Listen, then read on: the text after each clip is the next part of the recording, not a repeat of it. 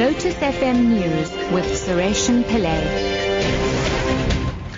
8 o'clock. Good morning. A crash involving a bus and a car has claimed the lives of 32 people at Osizweni in the KwaZulu-Natal Midlands.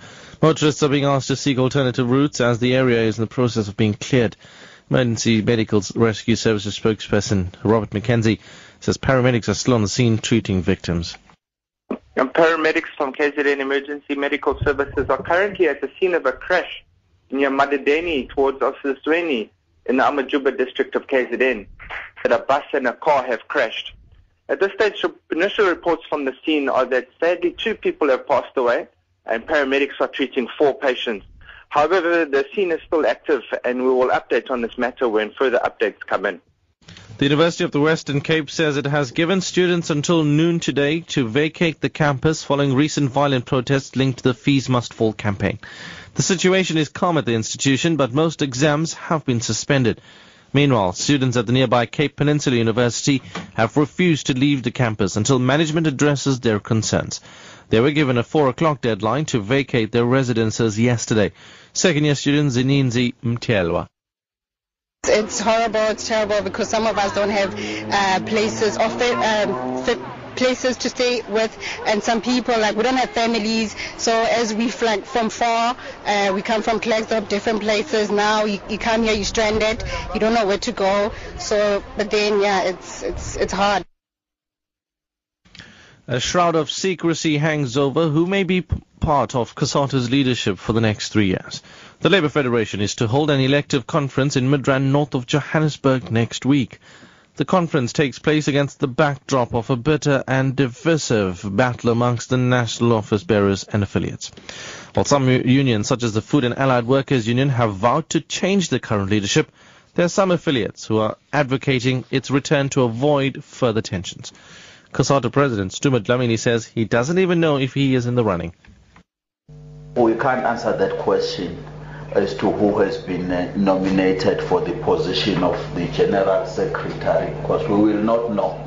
Even if you ask the IEC and the other positions, we don't know. We don't know. There are 6 positions, and how many people have been nominated and how many people are contesting or will be contesting on those positions, we won't know. We do not know.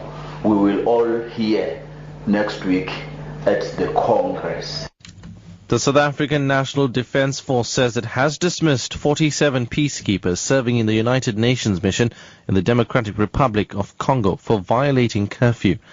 National Defence Force spokesperson Brigadier General Xolani Mabanga says the soldiers were fired for breaking a curfew in the eastern Congo where they were based in September.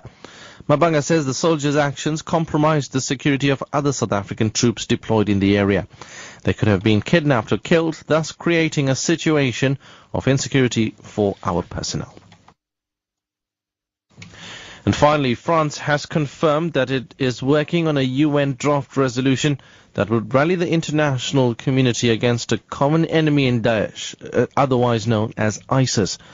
Ambassador François Delattre was speaking to journalists outside the UN Security Council after closed-door consultations which saw Russia reintroduce a competing text first circulated in September on combating ISIS.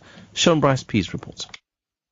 Ambassador Delattre would not be drawn on whether they would combine the Russian text with their draft, but repeated President François Hollande's total determination to fight ISIS through a united response from the international community. Delattre said they would study the Russian proposal, but no more. He said it was the political responsibility of France to have their text adopted, one that would be short, strong and focused against the group that so brazenly attacked Paris on Friday, killing more than 130 people. He said their effort would not be about long negotiations and diplomatic niceties, but to have a simple, clear political message that would rally the international community to act together. Top story at 8 o'clock. A crash involving a bus and a car has claimed the lives of 32 people at Osizweni in the KwaZulu-Natal Midlands. I'm Sureshan Pillay, back at 9.